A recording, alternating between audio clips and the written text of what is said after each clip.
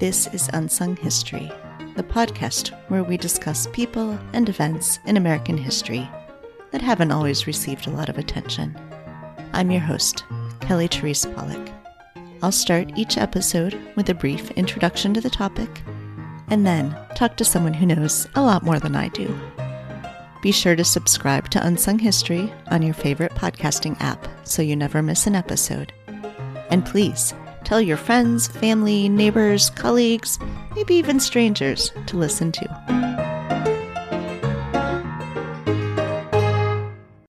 On today's episode, we are discussing Intelligence Officer Cordelia Dodson Hood.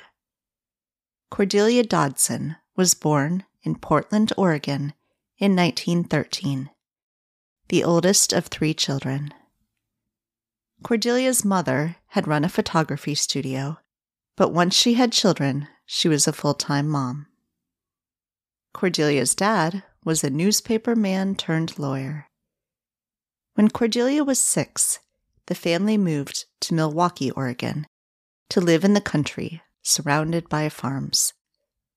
However, Cordelia's family stood out in the large house on the hill owned by the lawyer, while all of the nearby farms were struggling to get by. Eventually, Cordelia's dad needed to be paid in something more than vegetables, and he gave up his law office to work for the Portland Chamber of Commerce, focusing on the construction of the proposed Bonneville Dam, which would make the Columbia River into a source of hydroelectric power. He later worked in Washington, D.C., for Oregon Senator Charles Lindsay McNary on the same issue. McNary helped to pass legislation to create the dam.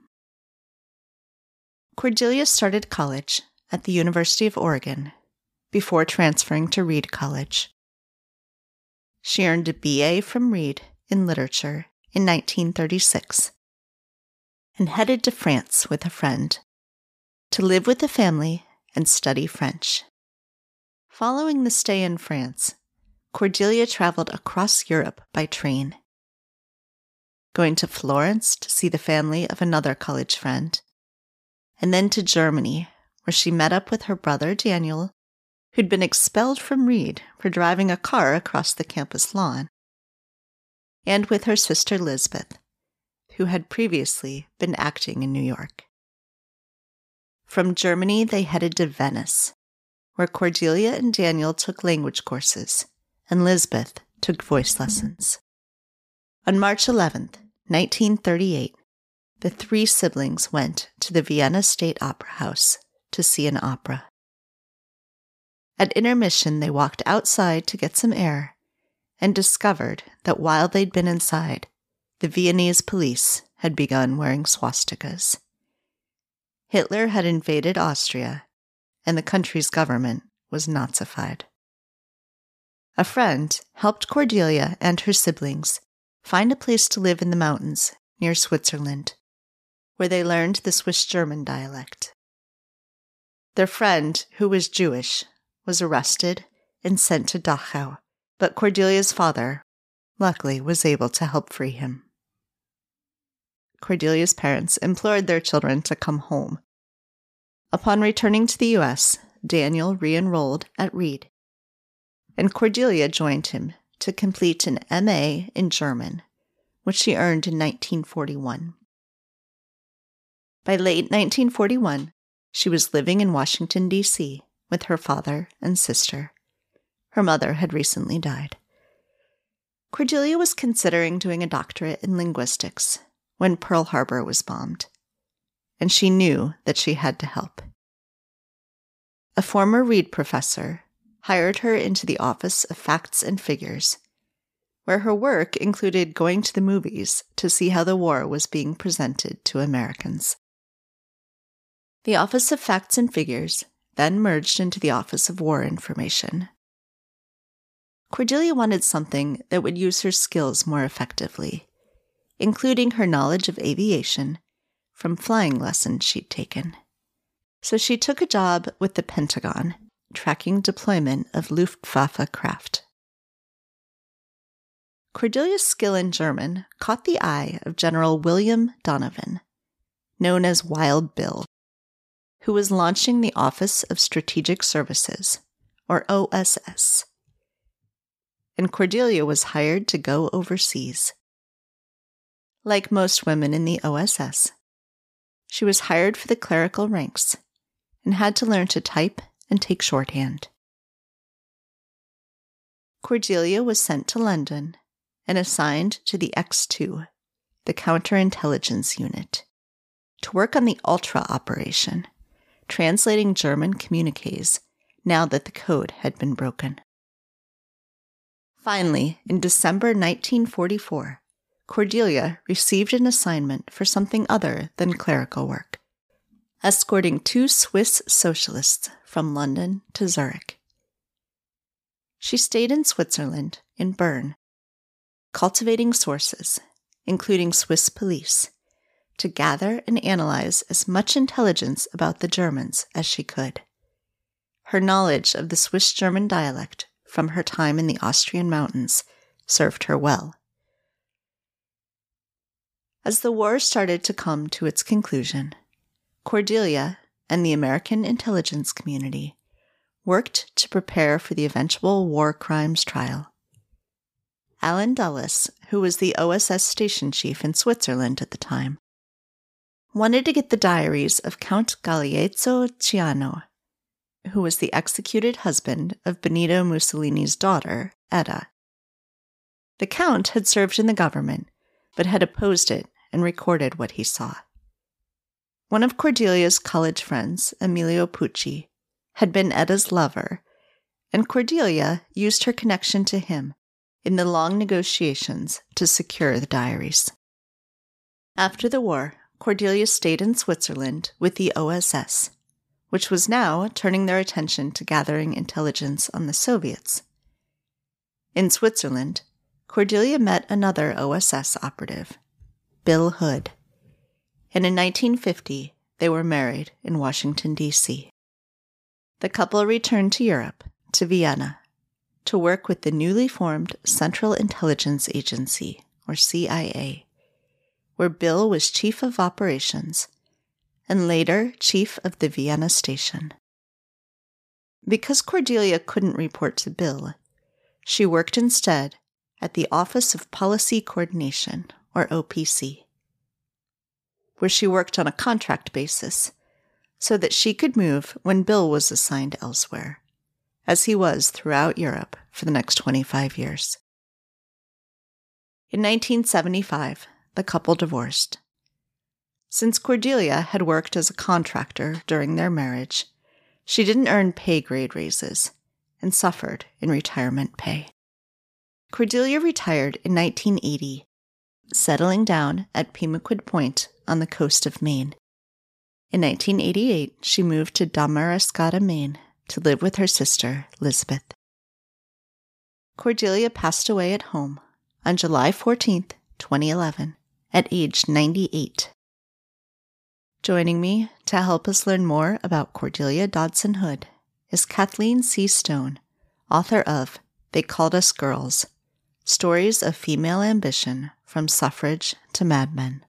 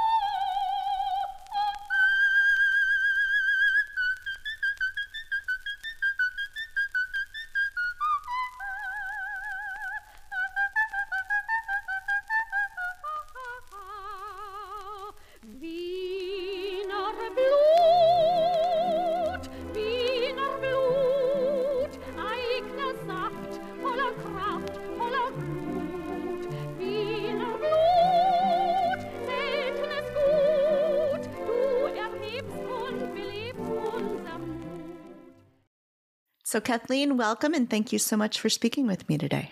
Thank you. It's wonderful to be with you. Yeah, so I want to hear a little bit about what inspired this book that you wrote. What made you decide you wanted to write it? And it sounds like it was a lot of work, so we'll talk about that. But what got you into this? It was a lot of work, but it was in a way a fulfillment of a childhood interest. I write in the introduction about myself as a young girl around the age of 8, thumbing through my father's books on the bookshelf in our living room. And one of the books was the yearbook from his class in law school. He graduated from law school in 1950. And I remember looking at the pictures, almost all of them of men, almost all of them white, and wondering why there weren't more women in his class. And there were a few women. And about those particular women, I wondered what made them go to law school when, from what I could see in my own life, that was highly unusual. I did not know any women lawyers. Most of the women were like my mother in our neighborhood, at home with children. And as far as I could tell from my 8-year-old vantage point, that's what white middle-class women did. But two things disrupted in my mind that narrative. One was I knew my mother had worked at IBM before I was born, and she loved that job. And I used to wonder whether she maybe would have liked to have kept that job. The other thing that disrupted that narrative was knowing that there were these women who had gone to law school with my father. So I always wondered what made them think they should do that when it was against what women were expected to do. But of course, that was a childhood wondering and fantasy. Of course, I grew up, had my own life. I went to law school. And after I'd been practicing law for about 30 years, I started to think, well, what else do I want to do with my life? And this what had been sort of an idle curiosity when I was a kid came back, and it was still somewhere inside me. And I decided to find out, talk to women of essentially my parents' generation, and find out what had made these women ambitious and how they had pulled off their careers when that was not what was expected for women. Yeah, and so I want to talk some then about how you chose these women. So in the book, it's 7 women, but I believe you say in the intro that you talked to more, and these were the ones who ended up in the book. What drew you to these particular women? How did you decide that these were the people you wanted to talk to for this book? I had 2 primary criteria to start with. One was age. I wanted them to be born before 1935. And in fact, I think the earliest birth date was 1913. So there's a range between 1913 and 1932, I think. So that's essentially placed them in my parents' generation. The other criteria was that the women would have gone into professions that were male-dominated. By the time these women came of age, women were definitely in the workforce, and certain professions were really dominated by women, teaching, secretarial, and nursing, for instance. But I wanted to find women who had done something even less predictable than having one of those careers. So I was looking for lawyers, doctors, scientists, artists, and in one case, a woman who was in the intelligence service during World War II and thereafter. So those were my primary criterion. Then, as you're right, I did interview more women than these particular 7. But as I sorted through the various interviews and transcripts, these just sort of fell into place as sort of telling a story. Obviously, each individual story, it's her own, with her own variations, but placed together, I think they tell a story of what life was like for women in professional jobs between, say, 1920 and 1970. Yeah, and it's such a fascinating, so, you're just sort of going and looking for these women, but they have these incredible stories. All of them, all 7 at least, who ended up in the book. Just, any of these, it could be like a movie. It's incredible that they have such interesting stories and yet aren't particularly well known, as, some of them are known in particular fields or in particular places, but they're not household names. They're not people that everybody would know. You're right. And in fact, actually, I'm glad you brought that up, because that is something else that a decision I had to make when I was deciding who to interview and then whose interview to include. And I decided that I didn't want women who were super famous, because I was afraid that a reader would be maybe focused on the one who was famous and not the others. So I was looking for those who were a little bit below the radar screen and weren't super famous, although, as you say, were well known within her field. So that was something else that I was aware of as I was deciding which interviews to use in formulating the sort of the curation of the stories. So let's talk about Cordelia some. So you actually knew her already. I did. And that's what sort of brought you to her, that you even knew that she was a person to talk to. So what was that relationship? How did you know her? Cordelia Hood was a colleague of my husband's father in the CIA in its very early days in Europe. My husband's parents met Cordelia and her husband in Vienna in around 1950, when my husband, and as a very young child, and his parents went to Vienna so that his father could work in the CIA. And Bill Hood, Cordelia's then husband, was chief of station. And so my husband's family had known Cordelia for 50 years. Yeah. So that's how I met her. Yeah. And so we'll sort of maybe work backwards a little bit. When you're talking to all of these women, of course, they were very old, yes. And that was one of the limiting factors too, right? That you could only talk to women who were still around to talk to. So when you were talking to Cordelia, it was, she was, I think, in her 90s at this point. Yes. When you were interviewing her. But it sounds like she had this had incredible memories of the times earlier in her life. And you were really able to learn a lot about her. I went around looking, there's not a whole lot written other than your book that she's included in, but you were able to get such a wealth of stories about her childhood, about her time in Europe before the war, and then about her work in intelligence. So tell me a little bit about your process in, talking to her and talking to other people in getting this information. Well, in every case, I interviewed the woman in person, with one exception, Dr. Martha Lee Powell. Frankly, she was in her 80s when I talked to her. She didn't have time for me to come interview her personally. She was too busy with her work at the hospital. So we had a couple of long telephone conversations. I then, as she started to wind down her work, I did go visit her several times. And I met her, and we had dinner and lunch several times in Albany, where she was working. So I did meet her in person. But everybody else I met initially in person. And with Cordelia, of course, I knew her socially. We had dinner and family dinners, and we had gone sailing together. So I knew her in that casual social way, and I had heard a lot of stories about her work in OSS and then CIA, either through casual conversation or stories that my husband and his family had told. But I had two lengthy sit-down interviews with Cordelia, and I recorded them as I recorded all of my interviews, and then I had a transcript prepared. In addition, with Cordelia, her sister, Lisbeth, lived in the next door, and I knew her as well.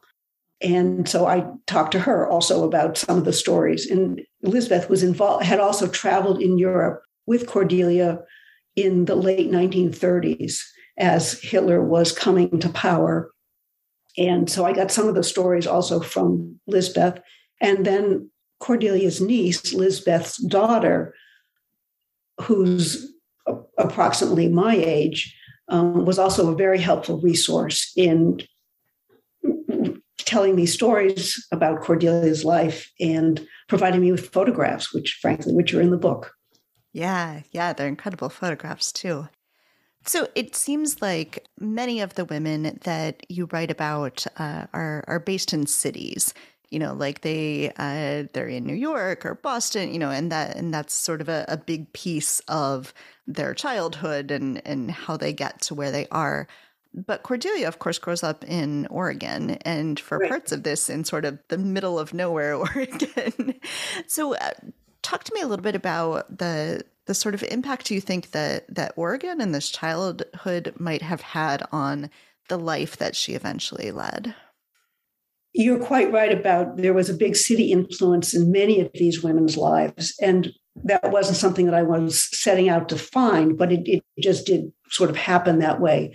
Cordelia did grow up in a town called Milwaukee, Oregon, which is now apparently quite developed and is really a suburb of Portland. But when she lived there, growing up in the 1920s, it was a farming community. Her family, they were not farmers, so that they were, I think her phrase was, we were set aside. Some of the kids they went to school with, they went to the public schools, didn't maybe quite know how to deal with this family where the father was a lawyer, the mother stayed home and took care of the children. Nobody in the family was a farmer. In fact, they had a hired man who helped with their gardens. In a way, I think that helps Cordelia in that she learned very early on to navigate sort of cultural and class differences. When I knew her as an older woman, she was very comfortable. She was living in Maine at the time, and she was very comfortable with former CIA colleagues, and I saw her in that context, but also she was very comfortable with people in semi-rural Maine where she lived, and I observed her in that context as well. And I think that maybe learning how to bridge some of those differences at an early age helped her as a person, and may have also helped her in the work that she eventually did as an intelligence officer, talking to people in Europe and the United States and getting information and getting their confidence. All of those sort of soft skills she may have developed early on. Yeah. And then it seems like Reed College had a just huge impact on her life, not just the experiences in Reed, but the connections she made that Absolutely. seems like they followed her into Europe. What sorts of things did she say about Reed? Did she talk specifically about the ways that Reed was sort of an influence on her? It just seems like so woven into everything about what happened after she went to college. I think intellectually, it was very stimulating for her. She had a great intellect. She was very broadly read, well-traveled, and just interested in many different subjects, history, politics, art, literature. I remember when I interviewed her, she was planning a trip to Venice with her. She was then in her 90s with her sister, who was a few years younger, and her sister's daughter. And she was reading about Italian architecture so that she would be well-versed when she got there. So, I mean, she always had a very active intellectual interest in a number of subjects. So I think that Reed was a good fit in that way for her. And I think it was a relatively small college with a lot of discussion and a lot of interaction with the professors. And so I think that brought out her intellectual interests. And you're also right about the connections that followed her. Her first job after the United States got into the war in 1941 was working for the Office of Facts and Figures. And she was hired in Washington, D.C., and she was hired there by a former professor from Reed. So that was her entree into war-related work after Pearl Harbor. But probably the most prominent connection was her friendship with Emilio Pucci, who people will probably know of for his fashion design business that he started after the war, and he became internationally famous as a designer. But he also, in the 1930s, was a student at Reed College. He was there for the studies, but also for the skiing. And he also, as I believe, designed the ski suits for the ski team at Reed College. So, and that was a friendship that they established when they were both in college, and then it followed them to Europe during the war. Towards the end of World War II, when the OSS, the American intelligence service, was involved with trying to secure the surrender of German troops in Italy. Alan Dulles, for whom Cordelia worked at OSS in Bern, Switzerland at the time, learned that Cordelia was a friend of Emilio Pucci, and Emilio Pucci by that time was a friend and romantic friend of Mussolini's daughter. And Dulles sent Cordelia to meet with Emilio Pucci to try to get information about what was going on in Italy and with the German troops and their commander, and to help arrange that surrender. So, yes, the college friendship survived at least a decade into the war years, and it was put to use in that way. Although, as I point out in the book, at one point there had been perhaps a flicker of a romantic relationship between Cordelia and Emilio Pucci, or at least Pucci's mother hoped that there would be, apparently. But by the time they re-met I guess it was in 1945, they were on very different paths politically and geopolitically, and Pucci apparently was a little put out that Cordelia came to visit him, not for romantic reasons, but to try to get information. But that was her job. Yeah.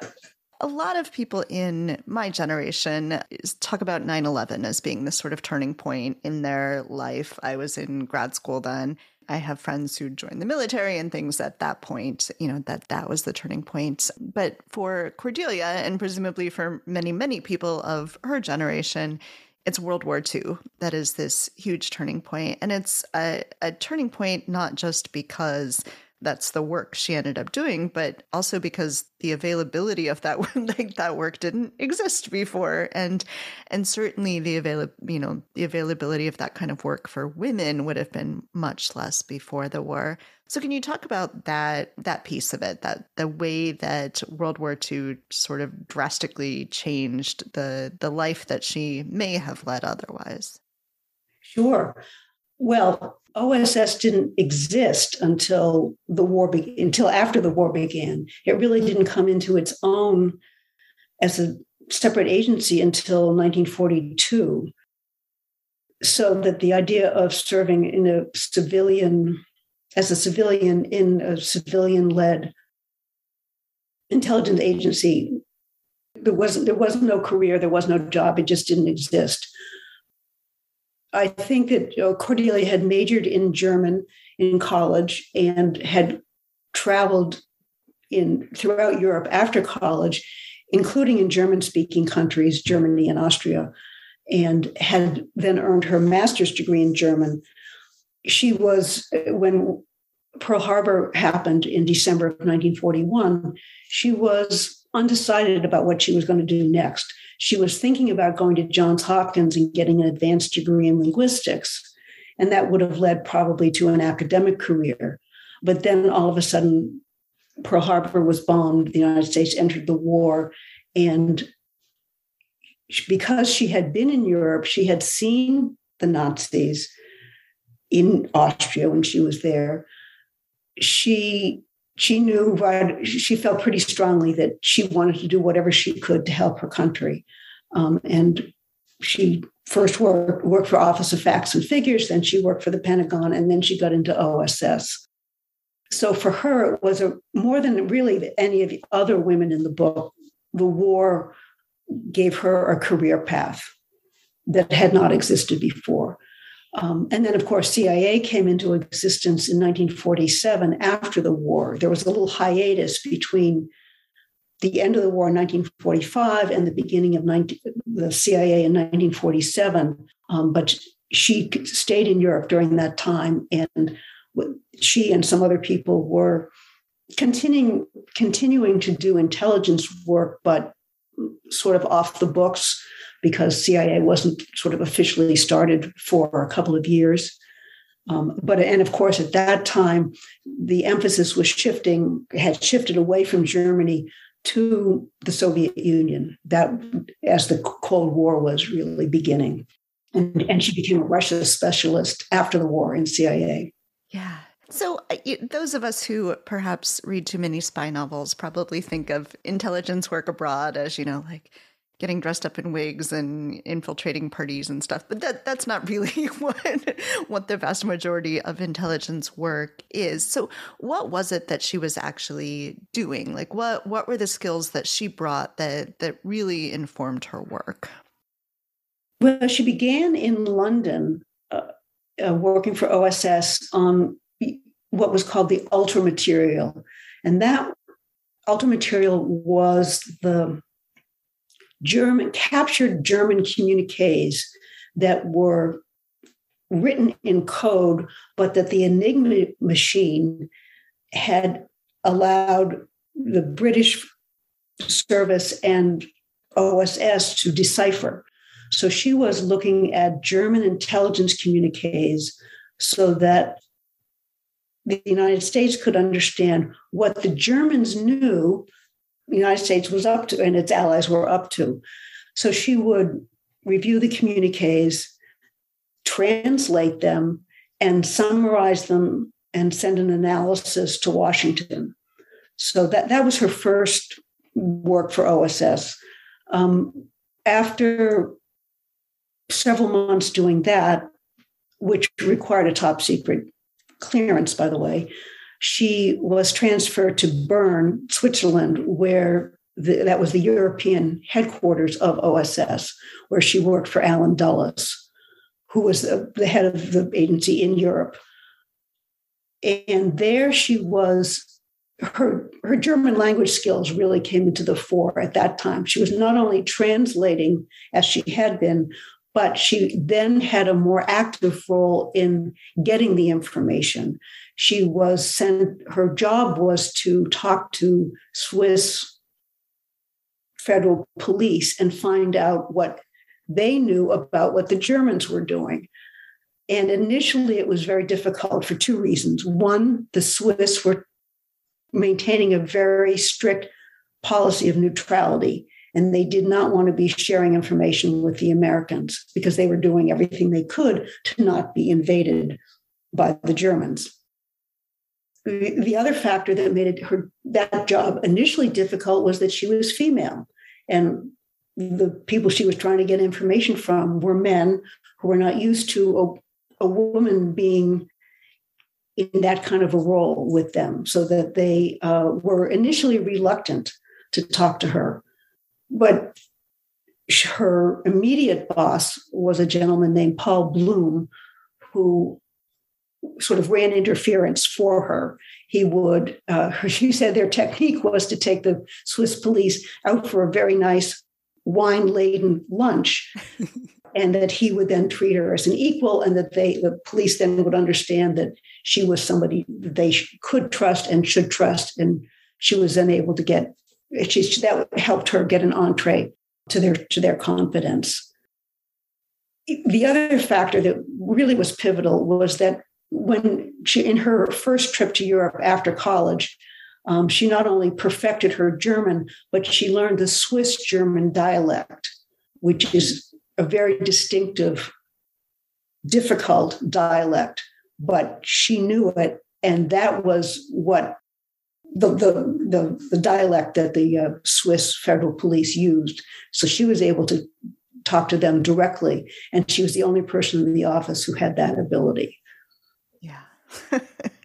It's this incredible life. Yes, it was. Absolutely. I'd like to talk some about the ways that, despite the success that Cordelia and the other women you write about, despite the success that they had, the ways that they were still held back by virtue of being women in a time when women just didn't have the same opportunities. In Cordelia's case, not just being a woman, but being the wife of somebody else who is working in intelligence and in his career sort of taking precedence over hers. But that's true in some of the other women you write about too. So I guess maybe could you reflect on that piece with Cordelia, but with the other women as well? What obstacles they were still facing despite being incredibly smart and well educated and supported by their families and all sorts of other things, but still ran into certain obstacles. They absolutely did run into obstacles. One woman, not Cordelia, but a woman named Mildred Dresselhaus, who became a very well-known scientist and tenured professor at MIT, when she was doing her graduate work, her advisor told her, well, women don't belong in this program at all. She did belong in the program, and she got her PhD in physics. But that was typical of some people's attitudes about where women belonged and where they didn't belong. I think Cordelia's situation was maybe the most compromised event, at least after the war, by the fact that she was a woman. Some of the other women in the book had to balance the fact that they were a two-career couple and they had children, and all of us working women know what that is like, and that's true no matter what the greater society thinks. We all somebody's got to be home with the kids, and somebody's got to take them to school, or all those things that make up all of our lives. And many of the women in the book obviously had to deal with those kinds of challenges. But Cordelia's had a particular situation in that, as you mentioned, she was married to somebody who was also working for CIA, and he was really on the fast track. He became chief of station in Vienna right after the war.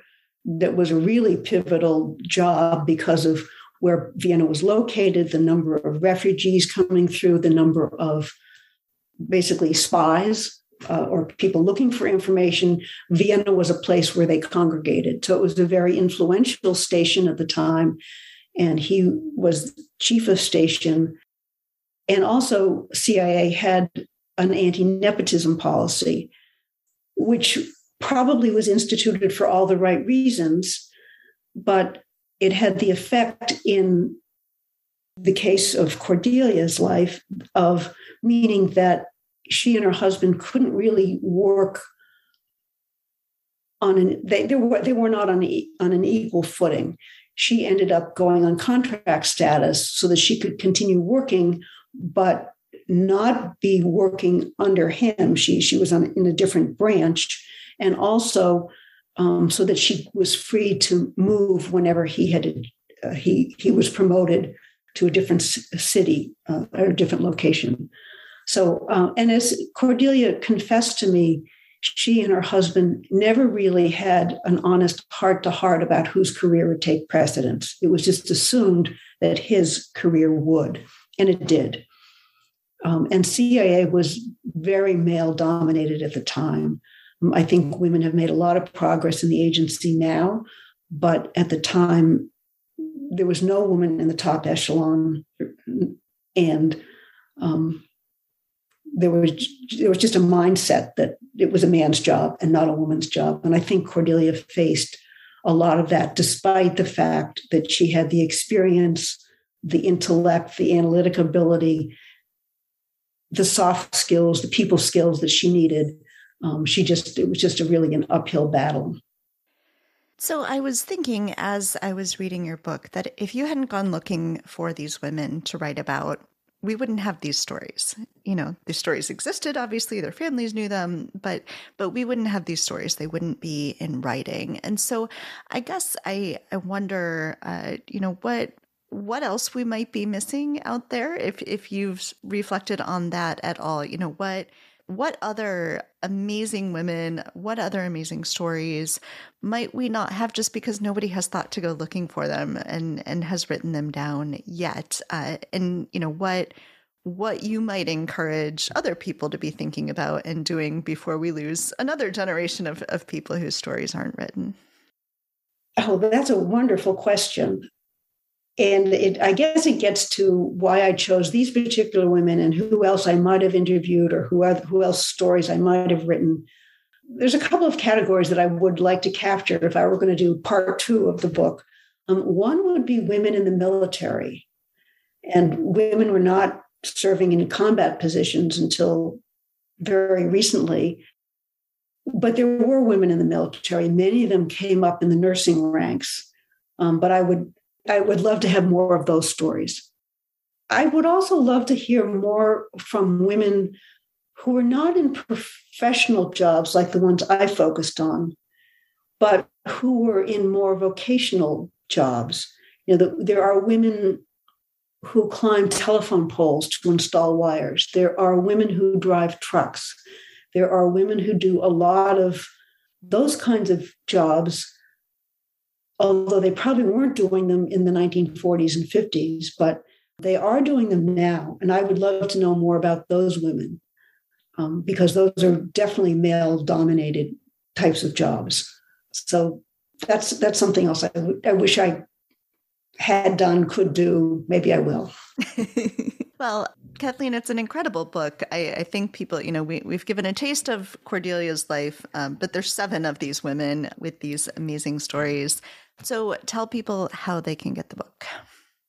Oh, sure. It's available on all, online sources. If somebody goes to my website, they'll see little links there. And the website is KathleenCStone.com. Excellent. And I will put a link in the show notes as well.